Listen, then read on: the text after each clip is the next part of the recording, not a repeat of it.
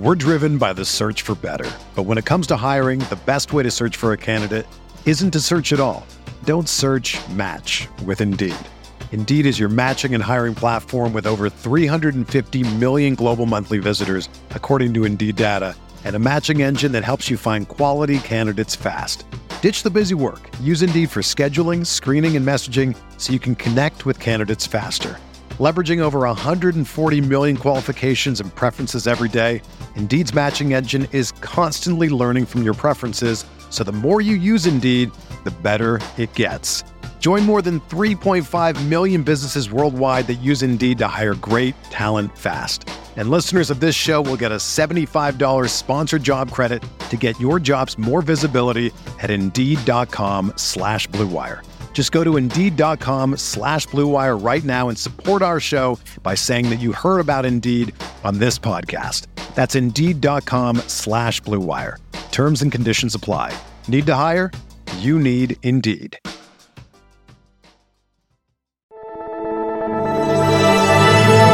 Blue Wire. First pick in the 1991 NBA Draft, the Charlotte Hornets select Larry Johnson from University. I'm not supposed to be here, man. A lot of people from where I'm from, don't make it.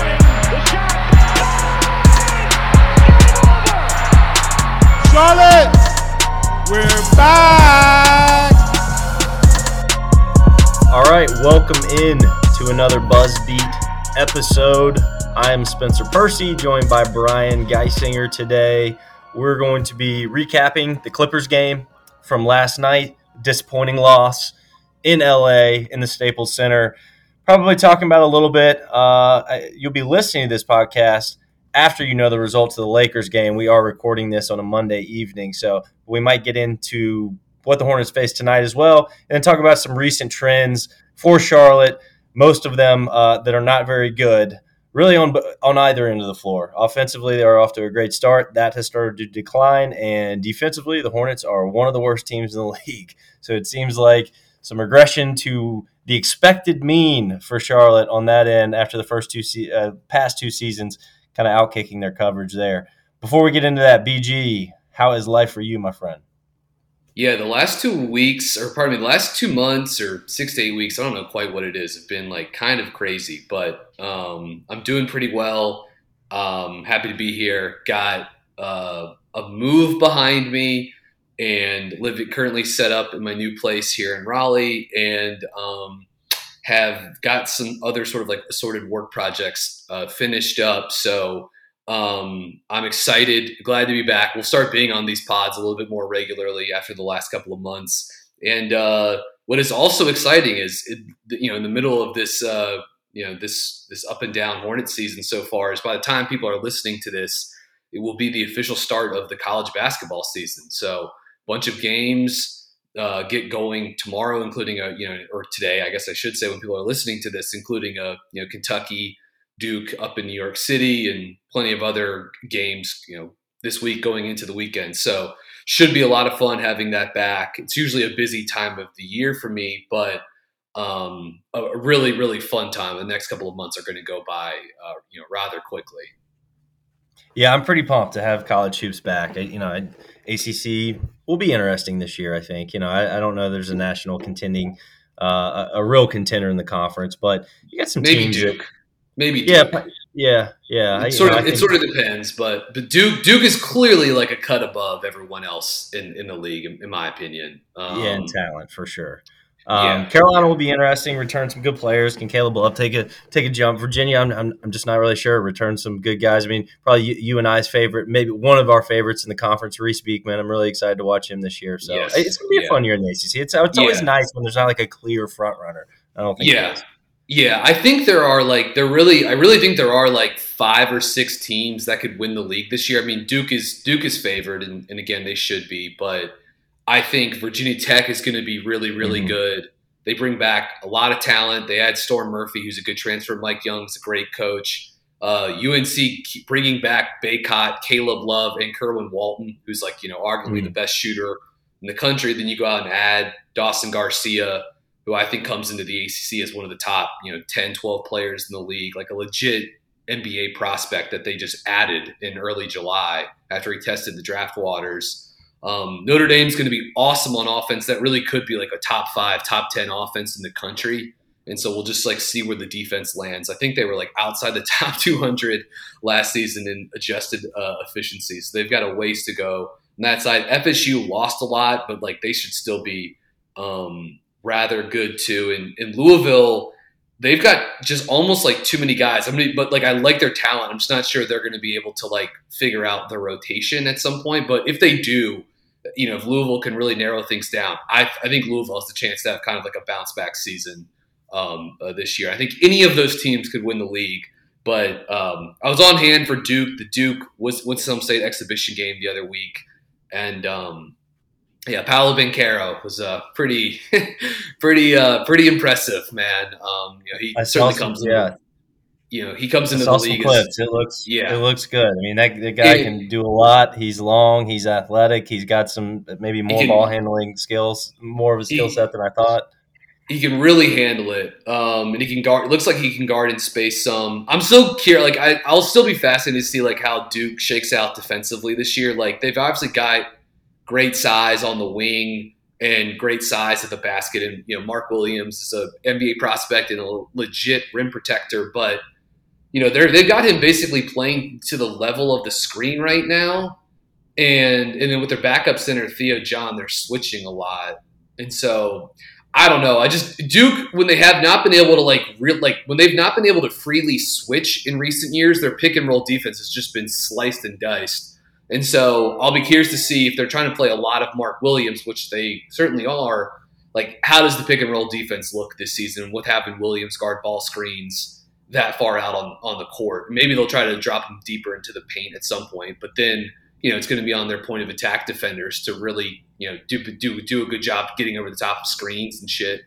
And then UVA actually, like, I think they'll be better defensively this year. I think the offense is going to be a bit of a struggle. I mean, like Beekman, even if Beekman makes a huge jump and like you and I really like him, and he's already an excellent defensive player and he gained some weight this offseason, which is huge. Even if he makes a huge jump, it's like, where are they getting, where's the shooting coming from outside of a couple possibilities? And, the centers, with Cafaro and Shedrick are like unproven in terms of scoring. Jaden Gardner should give him a lot of points and rebounds. And, Armand Franklin was a great ad from on the wing, two-way player from Indiana. But this could look a lot like this could look somewhat like the Virginia team from 2 years ago, that after the national title team, where they were very bad offensively, but they were still elite defensively. So, we'll see, because that team also had Braxton Key and Jay Huff and Mamadi Diakite. These are like, fringe NBA players and G League players. So, can they build like a top 10 defense around this team? Because if they can, it's like, which I think is possible, Virginia's floor is just high every year because of that. Like they have a great defense. They don't turn it over on offense. They make their free throws. They win on the margins. And like, that's enough to win like a lot of regular season games. It's tough to lose Sam Hauser, Trey Murphy III, and Jay Huff to the NBA, like these tall guys that can really shoot. So we'll see. Yeah, it was tough. I mean, that the offense was better, obviously, but I mean that was the worst Tony Bennett defense in quite some time in Charlottesville, and it's just he's going to struggle as a coach when he doesn't have a good defense, because everything starts there and trickles from there. So but we'll see with the transfers that you mentioned. I mean, Reese Beekman's the one guy on that roster who has a chance to become an NBA prospect. I think so. He's the game breaker for them. Yeah, I mean he's got speed. He's a flash. He's got defensive chops in a lot of ways, especially on the ball. He can get in passing lanes, but can he develop a jump shot? If he can, I mean UVA's floor, or really ceiling, is much higher than most would expect this season. So, all right, let's talk about some Hornets. We'll have plenty of ACC to talk about, I know, throughout the year, but it is nice to have hoops back. All right, so let's start with this game last night in LA. The first of two for the Hornets in the Staples Center. Great first quarter. Offense looked much better. Seemed to get everybody involved. LaMelo got off to a great start back at home in LA. Miles Bridges was hot. Kelly Oubre, getting involved early off the bench. It looked like a good bounce back win to snap a losing streak for Charlotte. And then they led by 7 midway through the fourth quarter, and the rug pulled out completely from under Charlotte. Could not get any stops late, could not score on the other end. The Clippers going on a 22-0 run, and Charlotte ends up losing the game by 14. Really a gut punch loss, I think, BG. Like one of those losses that just really mess with your psyche, I think, as a locker room, as a team. We've seen some frustration come out in kind of spots from this team. We saw the Miles Bridges thing in Golden State when LaMelo kind of looks him off. We now LaMelo making comments last night, to the media about, I should come back into the fourth quarter earlier. We're starting to see some cracks in a locker room in a young team. That's not unexpected, but after the 5-2 start, I think it's really come back crashing to earth quicker than maybe we thought. So let's start with this and the defense, I think, and kind of pick anywhere you want to go with this, BG. But Charlotte's got some serious defensive issues right now that I think can be fixed to an extent, but this seems like a leak that can't be completely patched up. Where do you start with that? Yeah, it's just, none of it's a surprise, right? And I think you're seeing a defense that's just, in these first couple of games, is just like a slightly worse version of what it was a season ago. And granted, it's coming at a time where like there's this league-wide downward, shooting trend, and the Hornets are giving up a few more points per 100 possessions than they did a season ago. But like really where it starts for me is the pick and roll defense, which is Charlotte. We've talked about this just for years. Like this predates the current front office and the current coaching staff. Just like, where are the point of attack defenders on the roster? Like, where are they? There certainly aren't any in the starting lineup. And like, it's great that Miles Bridges can go out there and try to guard Damian Lillard, and that can open up cross matches for you. And, he did some nice things to Dame in that game too. But it's like, if your answer is having your power forward be your, at times your top point of attack defender, or trying to bring Kelly Oubre in to do it. And I think Kelly's had flashes this season, but has ultimately really not been that good defensively. You tried Cody Martin.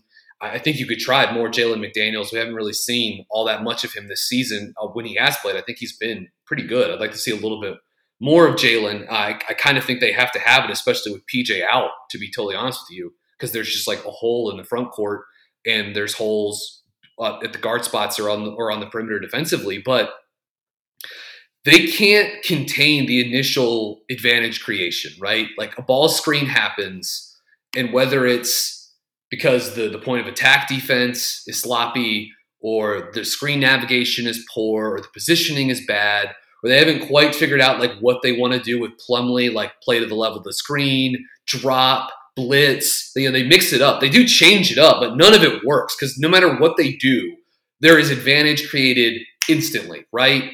And even though Charlotte has good length and has good athleticism on the wing, and that you think like, oh, they've got these guys that can fly around and make plays, and they certainly can. And that's why they're still also forcing turnovers at a very high clip too.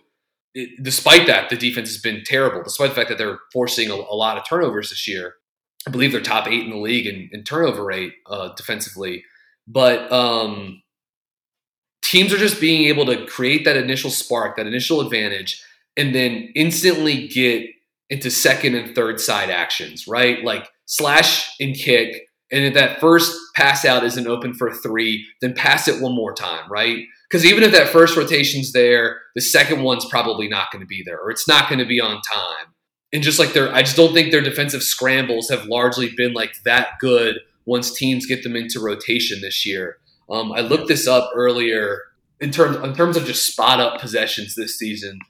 Charlotte's defense is allowing 1.05 points per possession with a over 55% effective shooting. That's 27th in the NBA. So, they're just getting hammered right now on like these juicy sort of like catch and shoot looks. And then the last thing I'll say, and I really probably would like to talk more about the pick and roll defense in general, because I think there's some interesting stuff to maybe dive into. But I think Charlotte last season, the defense, which was not good, bottom third of the league, but, finished 20th, certainly like better than where they are right now. Last season, they didn't really foul that much, which is something that historically had been a trend really like under James Borrego, right? Like they finished, I'm looking at this, in 2018, 2019, third in opponent free throw attempt rate. 19-20, they finished first in opponent free throw attempt rate. And then last season, they finished, again, third defensively in the NBA in opponent free throw attempt rate, 16.4%. Well, that's up to 19.3% this season. Yeah. So teams are getting to the line more frequently. And I do think Charlotte got like a little bit lucky last season where opponents shot under 75% against them at the line last season, right? 74.5%. That was the worst in the NBA, Mm-hmm. And now that's up to almost 83%. So it's jumped, 9 percentage points just from last season to the first, 9 games this year or whatever. But just like that's, Charlotte's already losing on the margins because they're going to get, if you're looking at the four factors, they're going to get crushed in terms of, offensive rebound rate. They're now fouling way, way more. So like that's up a lot. And teams are just, in a small sample right now, making a lot of those free throws. And so for a team that's really just like fighting just to get by defensively, I think that stuff is hurting them on the margins. But I do think, to your point, and I'd be curious to know what your thoughts of this are. I think so much of it starts with just like they can't contain the ball out of spread pick and roll action against any team. And then that's just where all of the rest of their problems cascade down from. Yeah, no, I mean, I totally agree with you, and on any level, that's going to be a huge issue. I think that they would like to drop Plumlee, most of the time, vast majority of the time. But as you've said, you get a matchup against Damian Lillard or whoever. I mean, last night, you probably should have been at a level of screen on Reggie Jackson after he hit a three right before that. He moonwalks over a ball screen. I think Rozier gets hung on it, of course, and Plumlee's sitting down at the free throw line. He walked into a three. So it's inconsistent scheme too, which is frustrating. So one of the things that I've been processing, watching, and one of the things I was really trying to think about and keep in mind last night as I was watching this Clippers game is, they want to play more man-to-man, true man-to-man this year. Yes, they are switching a lot, not as much, but yes, the Hornets are still switching. You see almost none of the junk matchup zone defense that I think really helped Charlotte, specifically in those Devontae Rozier backcourt minutes last year. You don't see much of that now, which means whether it be in pick and roll or just in ISO off the dribble, just getting beat off the dribble, the over-helping is just killing Charlotte. I looked this up today because I just thought, man, it really feels like Charlotte's giving up more like wide open threes than any other team in the league. And they're bottom 5 in the league.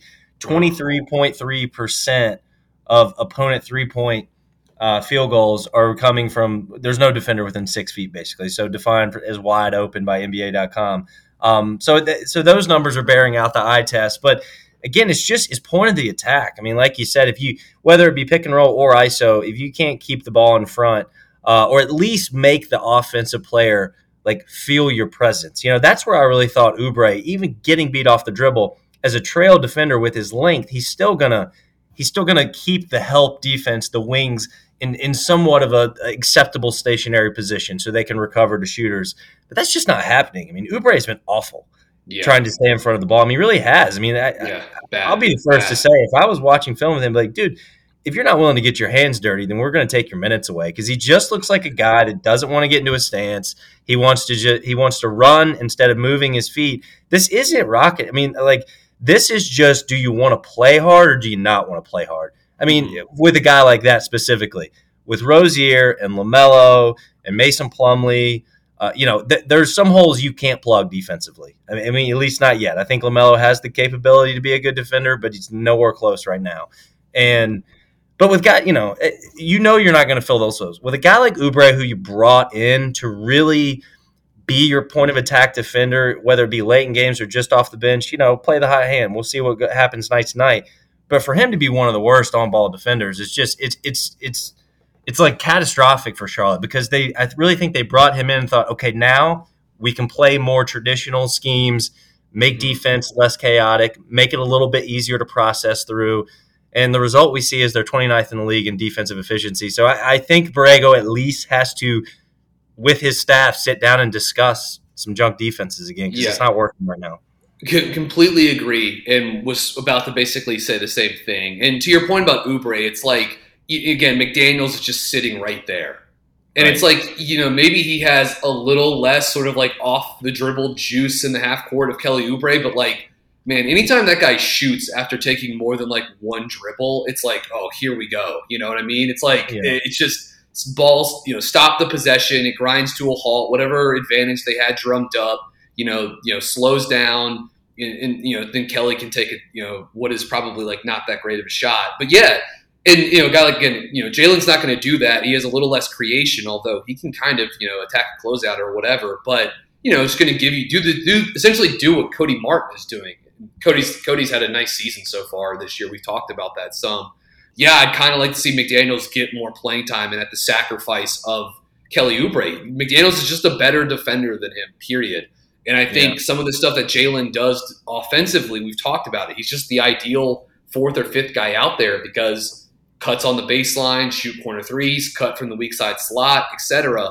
Like, I think you got to find more playing time for him, and I think like Oubre has to be the sacrifice of where those minutes are coming from. But I don't think we're there quite yet. But they should be. Like, let's see how things look like a week from now. And I completely agree. They led the zone. They led the league last season, right, in percentage of defensive possessions in the half court that came in zone, right? It was like, at points of the season, it was above 20%, which is nuts. I think ultimately it settled like in the mid-teens, like, it was like 14, 15%. But right now that's 2.5% right now of their possessions. They've been, according to Synergy, 97.5% of their half-court defensive possessions have been in man-to-man. They're giving up 1.02 points per possession with 56% effective shooting on those looks. That is dead last in the NBA in terms of half-court man-to-man defense. And again, the sample is too small with zone to read too much into it. But Charlotte's zone defense, again, really just like 25, 30 possessions so far this season. 0.65 points per possession with a sub 45% effective shooting clip. Again, the sample is so small. Those numbers are not that good, but even if they jumped up a little bit, it would still obviously be a vast improvement over where the man-to-man defense has been so far this year. They're also forcing turnovers at a bigger clip in those zone possessions as well. According to Synergy, 27% of their zone defensive possessions they forced a turnover on, which is a ton. And that's 13.5% opponent turnover rate in their man-to-man defensive possessions. So, yeah, I think they've got to play more zone. I think they've got to junk it up more. And then the other thing, too, and this is something that's not in their control, is like, they got to get PJ Washington back, man. Like, they need this guy. He's so important to them as a two-way player. And he's basically played all of his minutes at center so far this season. He's played only 10 minutes with Plumlee, right? So, like, he's played a ton of 5 this year. According to Basketball Reference, over 90% of his minutes this season have been at positional estimate has been at center. And he's the key piece to them switching. Like, when they try to switch with Nick Richards, it's a joke, right? It's like, whatever NBA guard is going to burn this guy to a crisp, like, as soon as they decide they want to drive the basketball. Then again, put Charlotte into rotation and create open threes. And you can try some of that with Plumlee, but like, it's really like not a great idea. And so obviously they've tried playing Miles at 5, and like, I think that's had varying degrees of success, including some last night against the Clippers. But that can be tough when they've got Zubac in there.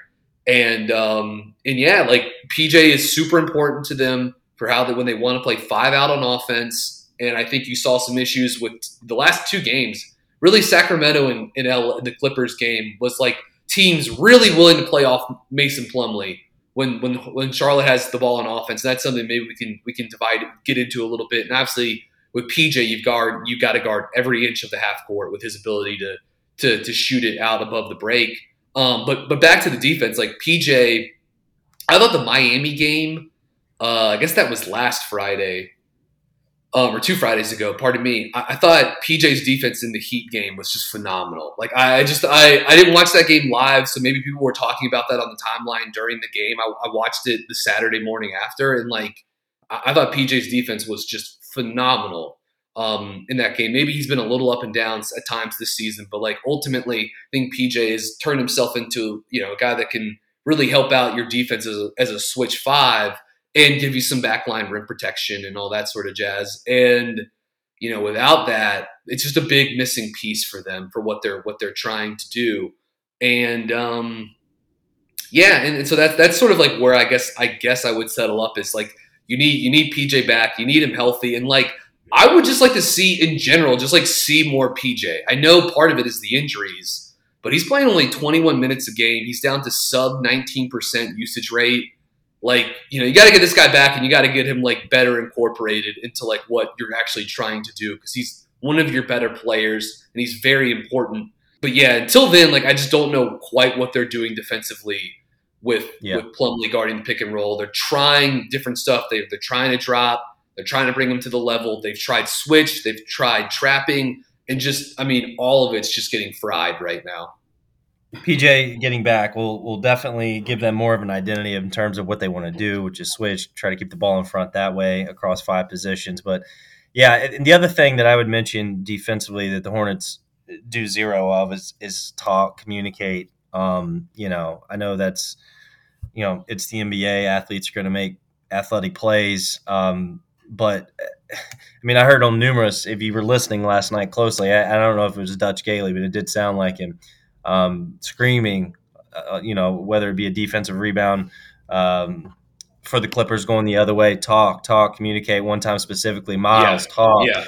So this is a point of emphasis. They're trying to get these guys to communicate a little bit, and it's simple stuff. It's off-ball screens that they don't know if they're switching. They don't know if they're chasing over the top and recovering. It's defensive transition where nobody's got their arms out, nobody's pointing to locate shooters and who's got who. It's just basketball 101 stuff that really I think Charlotte is killing themselves with.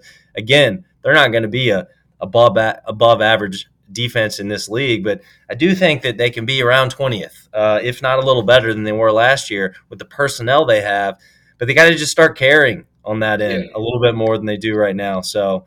Yeah, I'd like to see more. I'd like to see more, the more lineups that have some combination of Cody Martin, Jalen McDaniels, and Miles Bridges. I think those have been the guys that have been, and then PJ once he gets back. We're driven by the search for better. But when it comes to hiring, the best way to search for a candidate isn't to search at all. Don't search, match with Indeed. Indeed is your matching and hiring platform with over 350 million global monthly visitors, according to Indeed data, and a matching engine that helps you find quality candidates fast. Ditch the busy work. Use Indeed for scheduling, screening, and messaging so you can connect with candidates faster. Leveraging over 140 million qualifications and preferences every day, Indeed's matching engine is constantly learning from your preferences, so the more you use Indeed, the better it gets. Join more than 3.5 million businesses worldwide that use Indeed to hire great talent fast. And listeners of this show will get a $75 sponsored job credit to get your jobs more visibility at Indeed.com/Blue Wire. Just go to Indeed.com/Blue Wire right now and support our show by saying that you heard about Indeed on this podcast. That's Indeed.com/Blue Wire. Terms and conditions apply. Need to hire? You need Indeed. If I would have applied myself, I could have gone to the NBA. You think so? Yeah, I think so. But it's just like, it's been done. I didn't want to, I was like, I don't want to be a follower. Hi, I'm Jason Concepcion. And I'm Shea Serrano. And we are back. We have a new podcast from Wondery. It's called Six Trophies. Woo! And it's the best. Each week, Shea Serrano and I are combing through all the NBA storylines, finding the best, most interesting, most compelling stories, and then handing out 6 pop culture themed trophies for 6 basketball related activities. Trophies like the Dominic Toretto I Live My Life a Quarter Mile at a Time trophy, which is given to someone who made a short-term decision with no regard for future consequence. Or the Christopher Nolan Tenet trophy, which is given to someone who did something that we didn't understand. Catalina Wine Mixer trophy. Ooh, the Lauryn Hill You Might Win Some, but You Just Lost One trophy. And what's more, the NBA playoffs are here, so you want to make Six Trophies your go-to companion podcast through all the craziness. Follow Six Trophies on the Wondery app or wherever you get your podcasts. Listen ad-free right now by joining Wondery Plus. All right, let's jump in and talk about the offensive trends. Really, really good at the beginning of the season for Charlotte. I mean, they were leading the league in offensive efficiency, I want to say, through 4 or 5 games back when times looked a little differently. Charlotte now down to, I believe, 7th or 8th in offensive efficiency in the league, so still top 10 easily in the NBA. Still shooting the 3-ball well, taking shots from the right area, BG. In terms of location, effective field goal percentage, so basically if you took if you shot league average, right, from the hot spots of the floor, which basically means you shoot league average from the rim and from behind the arc, which is where Charlotte's taking most of their shots, their location effective field goal percentage would be 8th in the NBA. So they're taking shots from the right areas, 4th most attempts at the rim at about 37% this season, and then not taking a ton of threes, 19th in the league, 21st in the league, almost 35% of their attempts from behind the arc, but shooting the 3-ball really, really well, a top 5 clip in the NBA. You know, the problem remains at the rim without a real presence in terms of the 5 position there. Charlotte's just not efficient enough at the rim, so it's nice they're attempting shots from there. Let's see. Right now, Charlotte is a bottom 5 team, 58.7% shooting at the rim, and that really showed up last night, I think, against the Clippers. I mean, how many layups, bunnies, missed putbacks. I mean, and really from behind the arc, too. A lot of balls in and out for Charlotte last night. I will give them credit there. A little unlucky.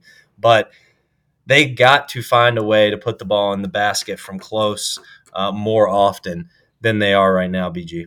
Yeah, and we've talked about this some. It's like, you know, with Plumlee, they have some bit of a lob element. You know, like you've seen LaMelo or Ish put it up to Mason a couple times this season and get some finishes there. But you know, they really have to use Miles when they really want to get like a downhill, you know, lob presence that has some genuine rim gravity.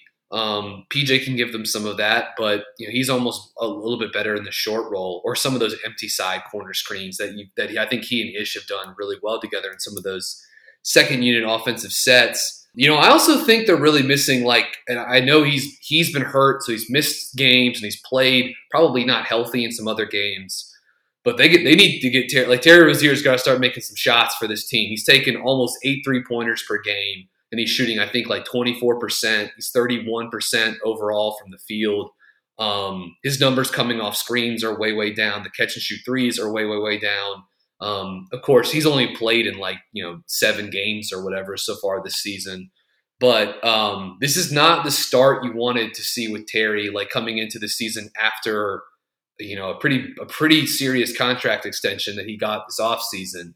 But they need him for what he can do, loosening up the defense, playing without the basketball. They've got to have it because 100%. Real quick, BG, I just pulled it up here and then jump back in. Terry Rozier from the rim this year, 50%. Terry Rozier from the mid-range this year, 26%. Terry Rozier from 3, 25%. Yeah. Those are all 20th or percentile worse among his position in the NBA. So, I mean, it couldn't be colder right now. Yeah, it's just not going to get it done. And, yeah, a 38% effective shooting on spot-up attempts this season. The numbers coming off screens, 35% effective shooting coming off screens this year. We've talked we've written about this stuff plenty, but just like since Terry got to Charlotte, his movement shooting is like a big deal for them. And even though LaMelo has had, you know, a lot of growth and is a great young player and can do so much good stuff in the pick and roll, you know, he's not like Luka Doncic, right? Where it's just like, yeah, run pick and roll, and every time down the court, he's going to engineer a good look. And like he can get to the rim every time he wants to, or he can finish in the paint. Like LaMelo is great. He's an awesome player, and he's a star. Like, he's just going to get better. But right now, he's just not there. And it's awesome that Bridges has come online, right? And, like, you know, I think Miles has had some tough shooting a little bit recently and, like, some bad luck, but obviously had an off night, you know, against Sacramento. But, you know, they can go to him for some creation and some one-on-one creation. They're giving him more of that. And obviously Hayward is like, you know, the break glass in case of emergency offensive guy. And there's just, you can kind of do a little bit of everything with Gordon, but, like, he doesn't really pressure the rim either.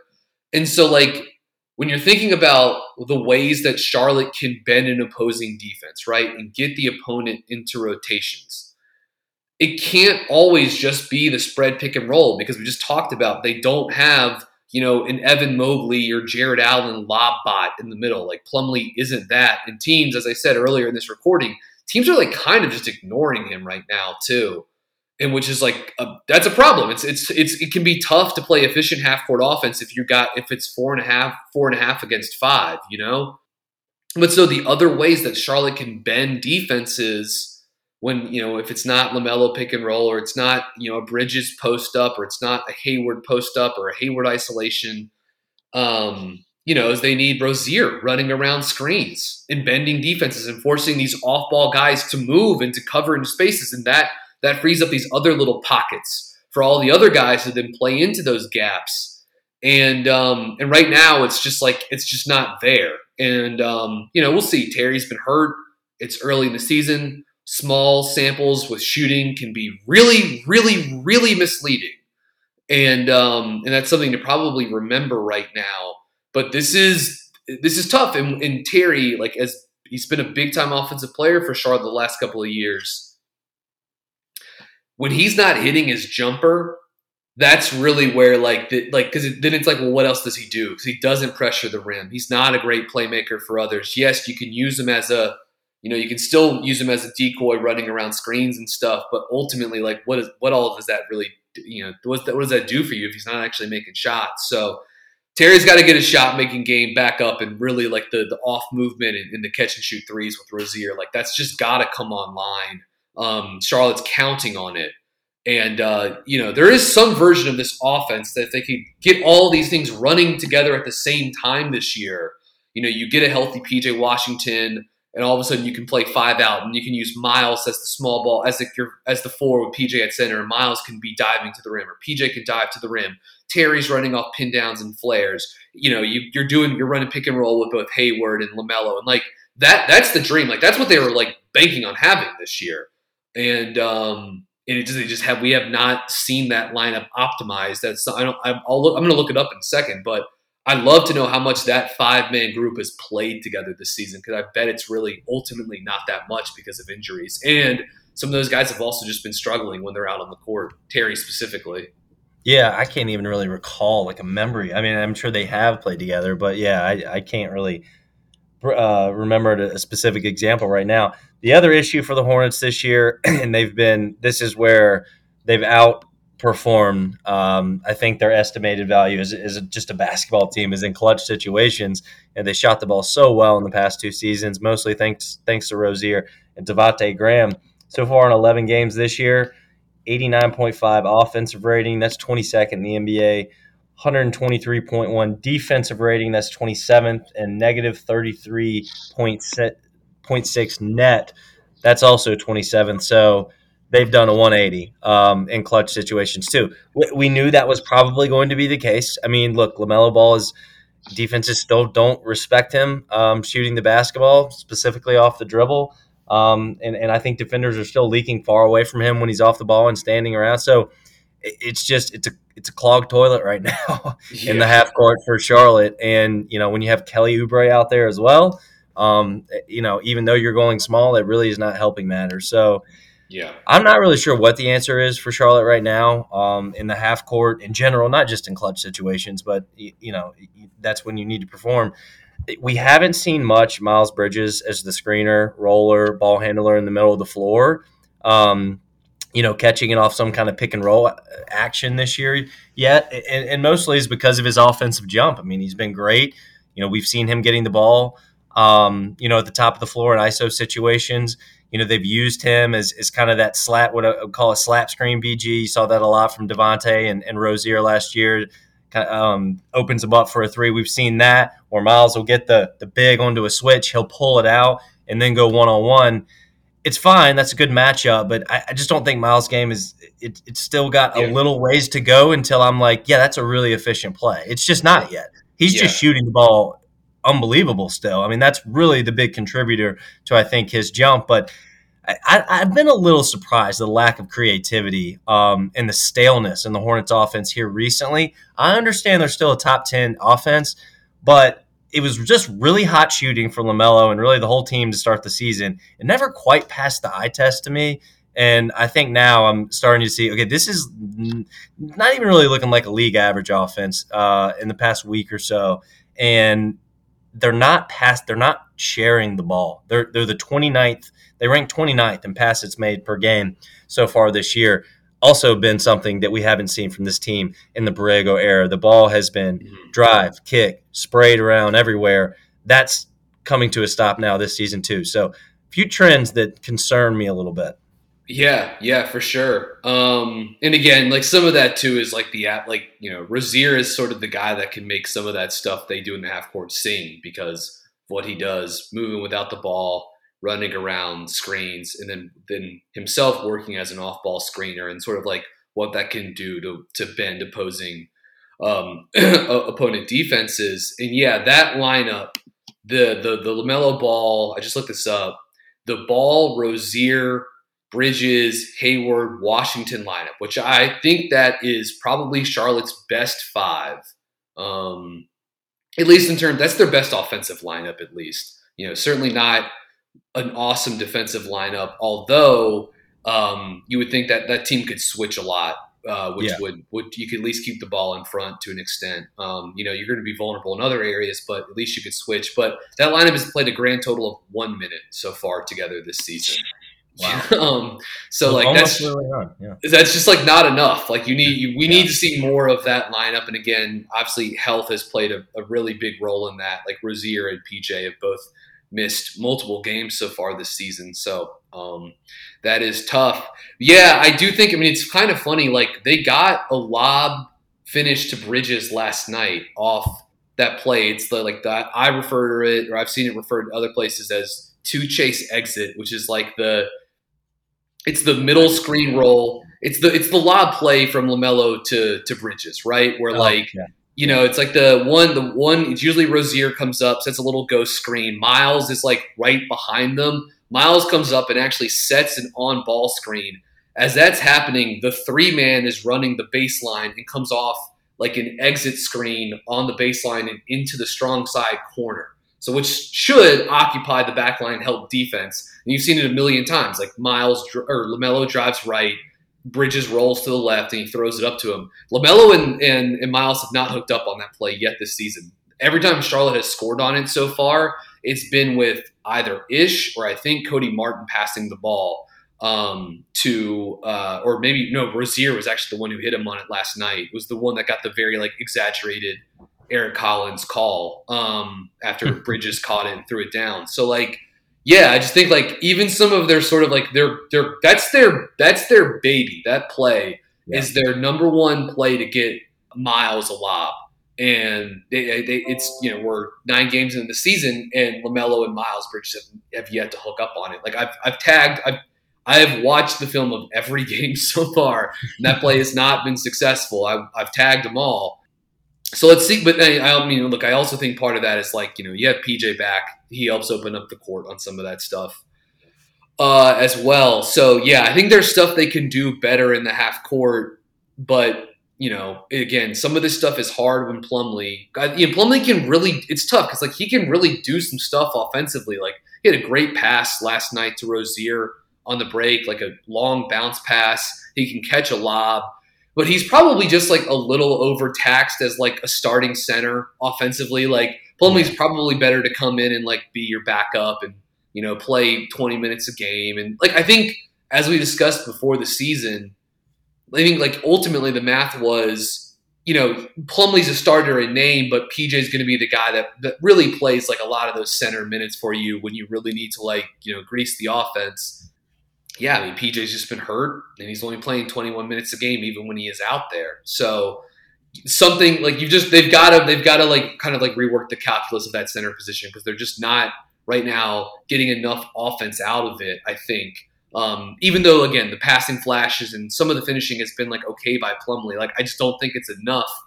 And it's tough when they run these these pick and roll actions or whatever, and teams aren't even like tagging Plumlee as he rolls, right? Or like when he catches it 20 feet out, and Zubac last night is just standing below the rim, which like, oh my God, call defensive 3 seconds on him. Like the play that I clipped and put on Twitter, like Zubac is in the lane for like 10 seconds during this entire play. And it's like, someone blow the whistle. Like that is definitely defensive 3 seconds. But yeah, it's just like, it's tough. And like, I think on those situations, and like Zeller got so good at this of just like quick decision making, and Plumlee can totally do this too. But it's like, I think some of this will like come as he gets more comfortable with these guys. But like, let's snap immediately into a DHO then, right? Like Terry Rozier, where are you right now? Go run to him. You know what I mean? And you're gonna come off that, and you're gonna have a great look, and like you're good at DHO stuff. Like you come off that looking to score, you're gonna have a pocket of space unless you've got like a great defender trailing you. Or, and this is the thing that Zeller was so good at, was just driving diagonal away and then using that to like kick out to the opposite side. You got to find some way. If they're going to play that much off of you, you have to find some way to attack that space, whether it be a dribble handoff, a floater, or you just driving the rim and just hoping you can get one guy to come off and help you, and then that way you can open up, a kick out pass and maybe get a wide open three. But like the catch and then like hold at the elbow and like see if someone's going to like sprint open, like that's just right now. I'm not seeing like quite enough of that.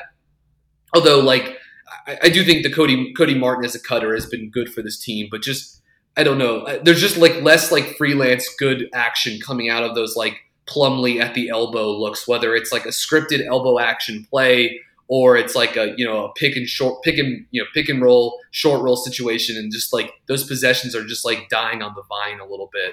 And I think there's obvious ways to squeeze more out of those looks. Yeah, I mean, you make a good point, too. I mean, this could be, Plumlee needs more reps with these guys because he is a capable passer. I think he's a high-risk passer at times. We've gotten way too much of him catching it in the elbow area, middle of the floor, and then, four guys kind of orbiting him around him and him trying to squeeze in a baseline cut passer. Yeah. Way too much of that stuff. And maybe that is because – Borrego's they're not getting anything out of the DHO. They're not getting anything off pick and roll and short roll. Man, it's Plumlee. He doesn't threaten. He doesn't threaten enough as a scorer, I think, to really like. It's just easy to play the passing lane. It's easier to play the passing lanes on those looks because it's like, what's this guy going to do with the basketball? He can't shoot, you know. And so I think that gums stuff up a little bit. I definitely agree. The other thing I want to watch more of, because Zeller was heavy-footed. It's not like he was this light on his feet athlete, but he would screen and flip his hips and get into his role. He was quickly. So good at it. He was so good at it. His footwork was good. It wasn't his athleticism. What is it really? His agility. I mean, he just had great footwork. Plumlee he's a good athlete. He's a very good vertical athlete. Always has been.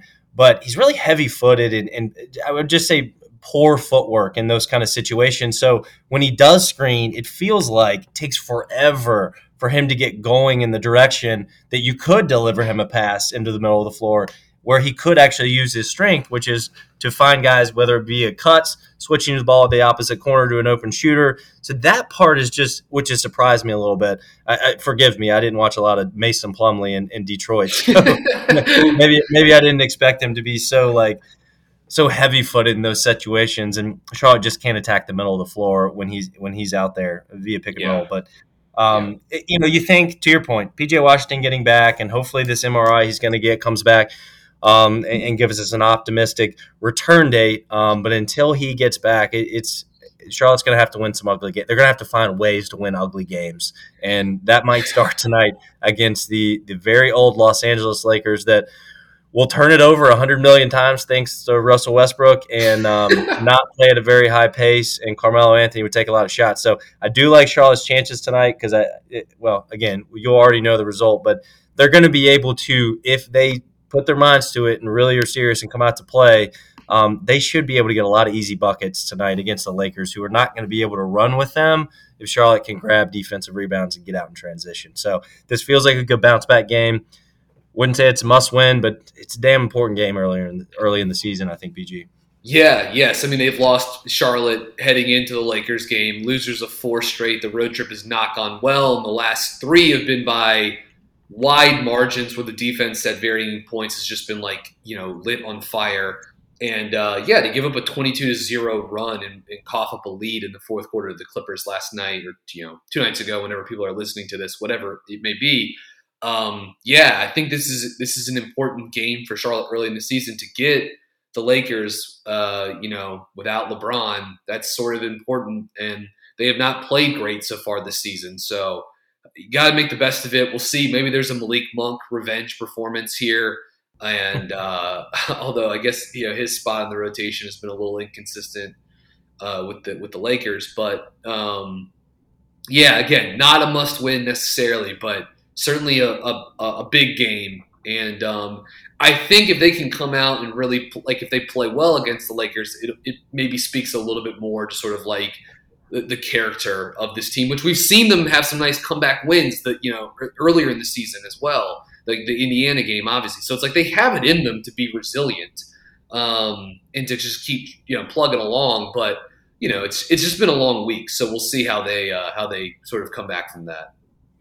Let's get to 2 listener questions before we get out of here. We got a few minutes to jump into these. The first one's from at AndyNeal19 on Twitter. How can Mitch in the front office hit on so many picks and nice savvy moves, but shit the bed, start quote, end quote, with the 5 position, the center position, which is what Andy is referencing here. So, I'll jump in quickly. I won't spend too much time.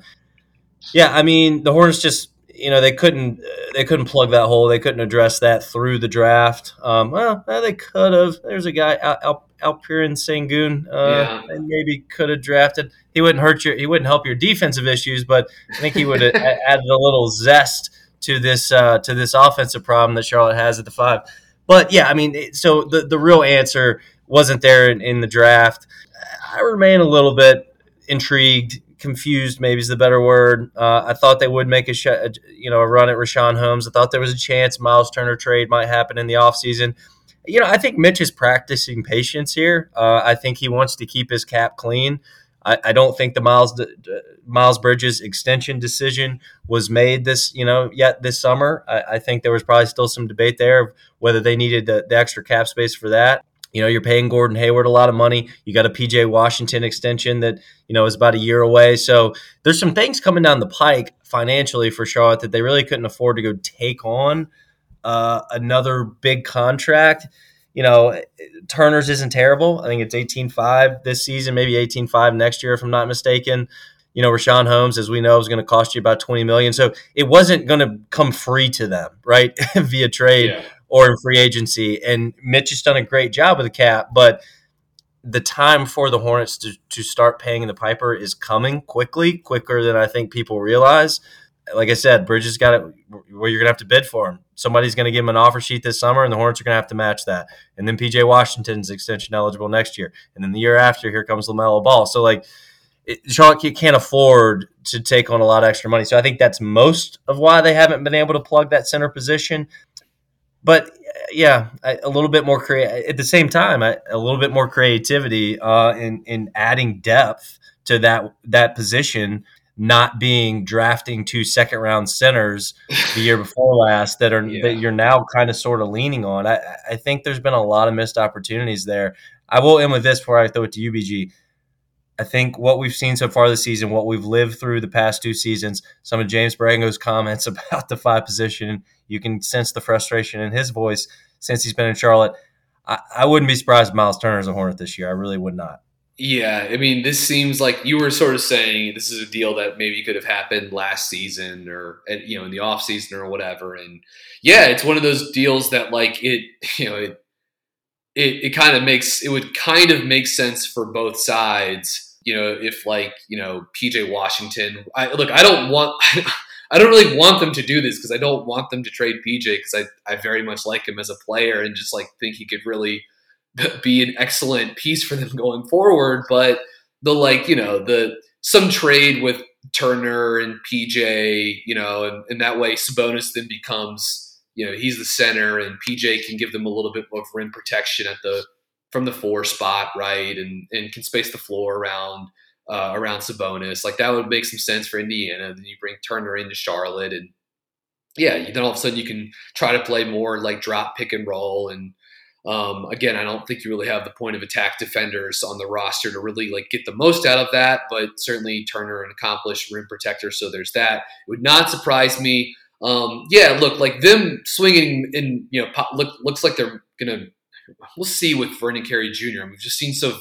little of him. And, I think Nick Richards can like be in the NBA for a while as like a deep rotation guy, you know what I mean? But I'm not really seeing him be like a rotation player on a winning team at this point. Although like he's had some nice moments so far this season. I don't want to bang on Nick Richards. Like he is what he is. And I think at times he's looked like kind of okay. But like, they took 2 centers in the second round in 2020 and like neither of them was Xavier Tillman, right? And like he was sitting right there at 32. They opted not to take him. That probably wouldn't have like, solved everything with the center position for them, but it definitely would have shorted up a little bit. And look, part of the issues at center this year, again, go back to the injuries with PJ, like we've been talking about. Like he's basically a full-time 5 for them right now. And so he's been hurt, hampered, he's missed time. And so, they really they need more out of him.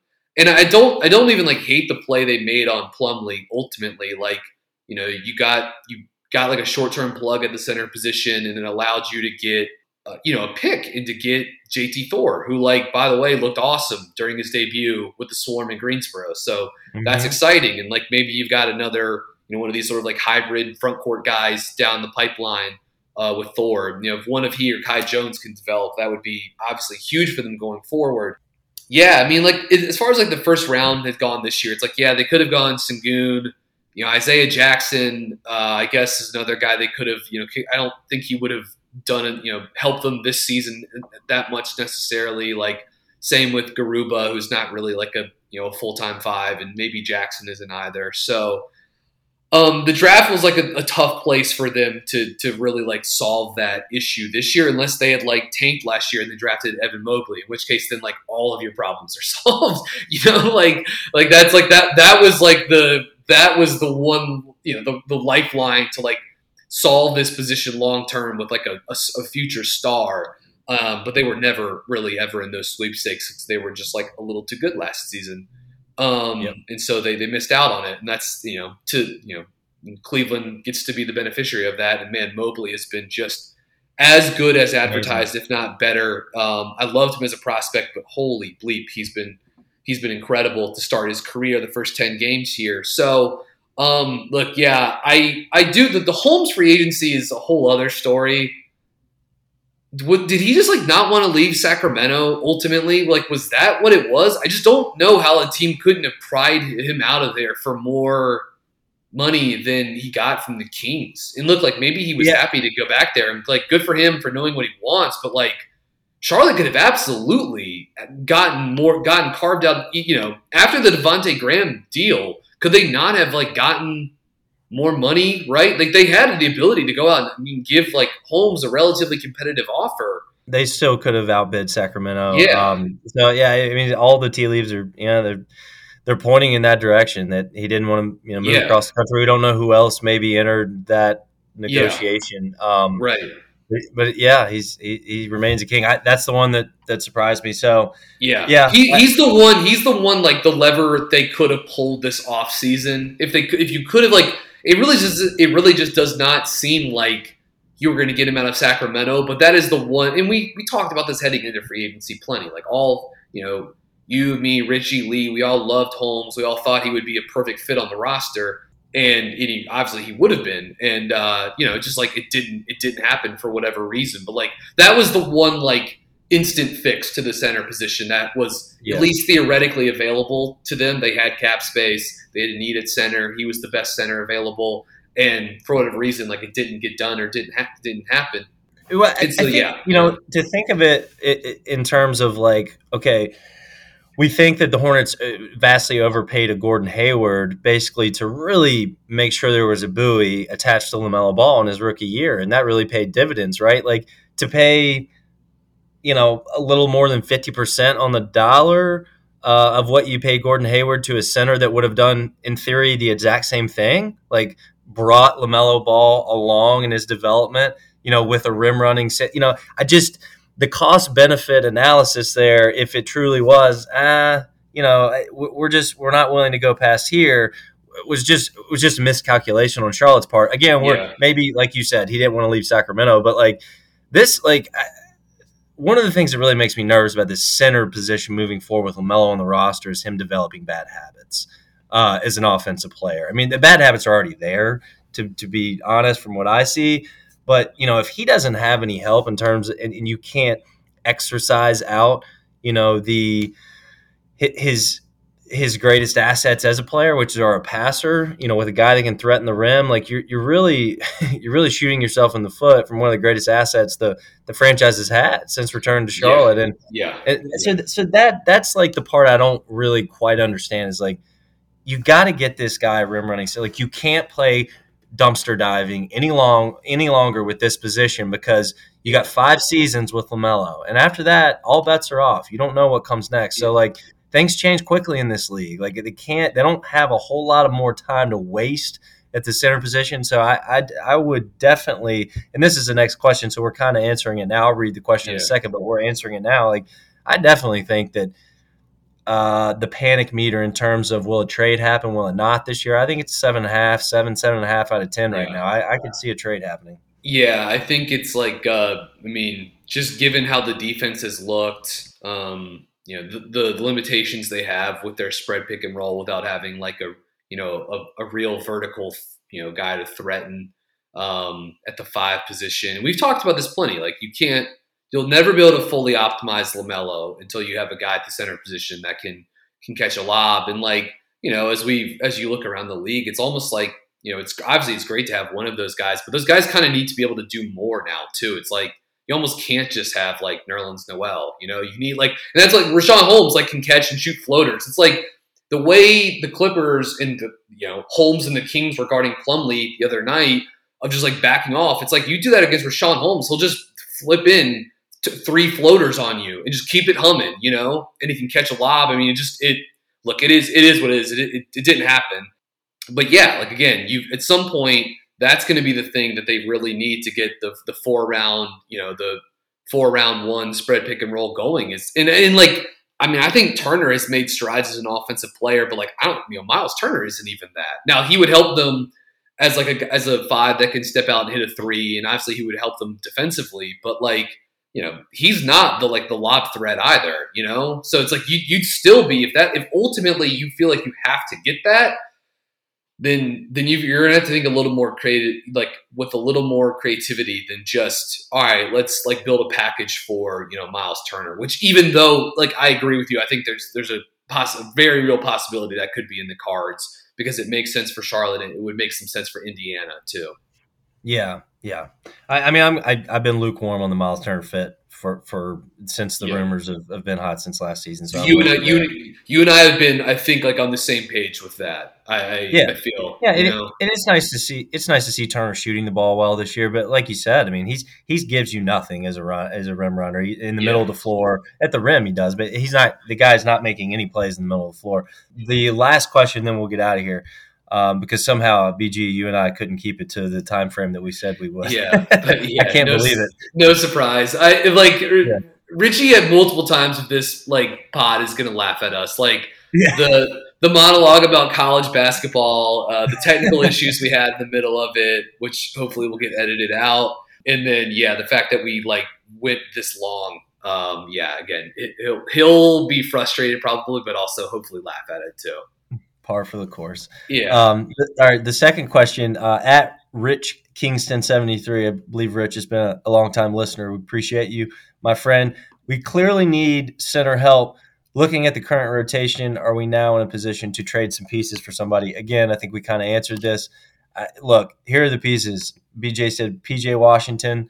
That's an obvious one. You have the Oubre contract. It's non-guaranteed next year. It's $12.5 million. That's a good chunk of change.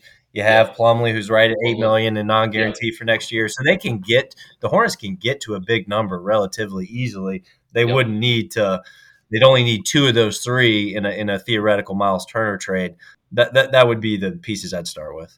Yeah, agreed. And like just a couple quick thoughts on this.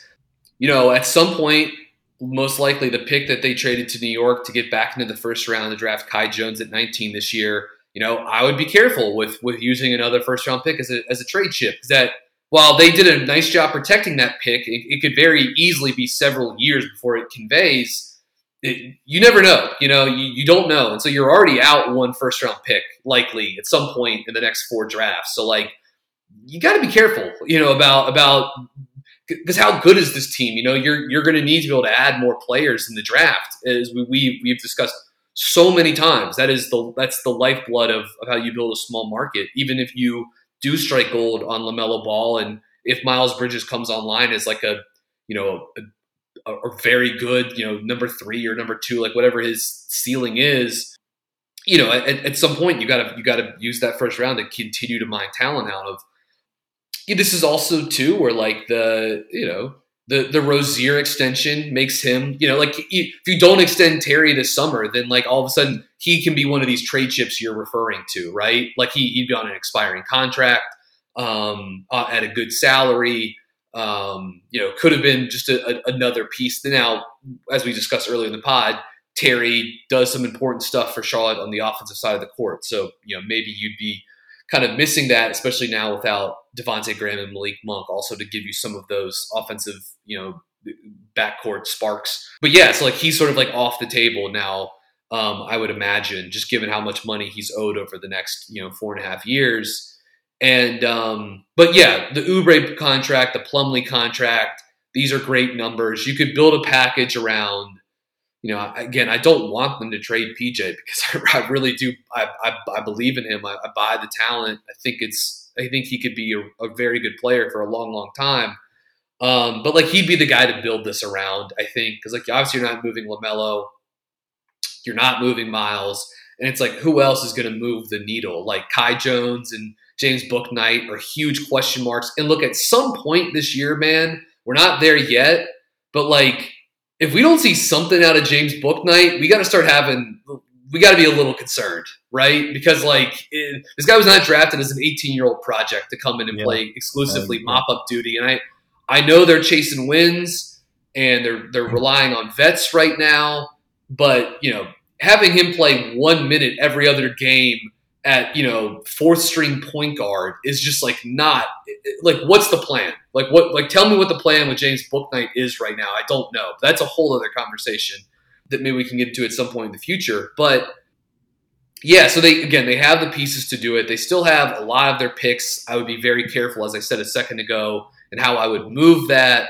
But I think PJ is the kind of like good young player that you could construct a trade around to go get you some sort of upgrade at the center position, and they have the salaries needed if they were going to go get an expensive veteran player like Turner.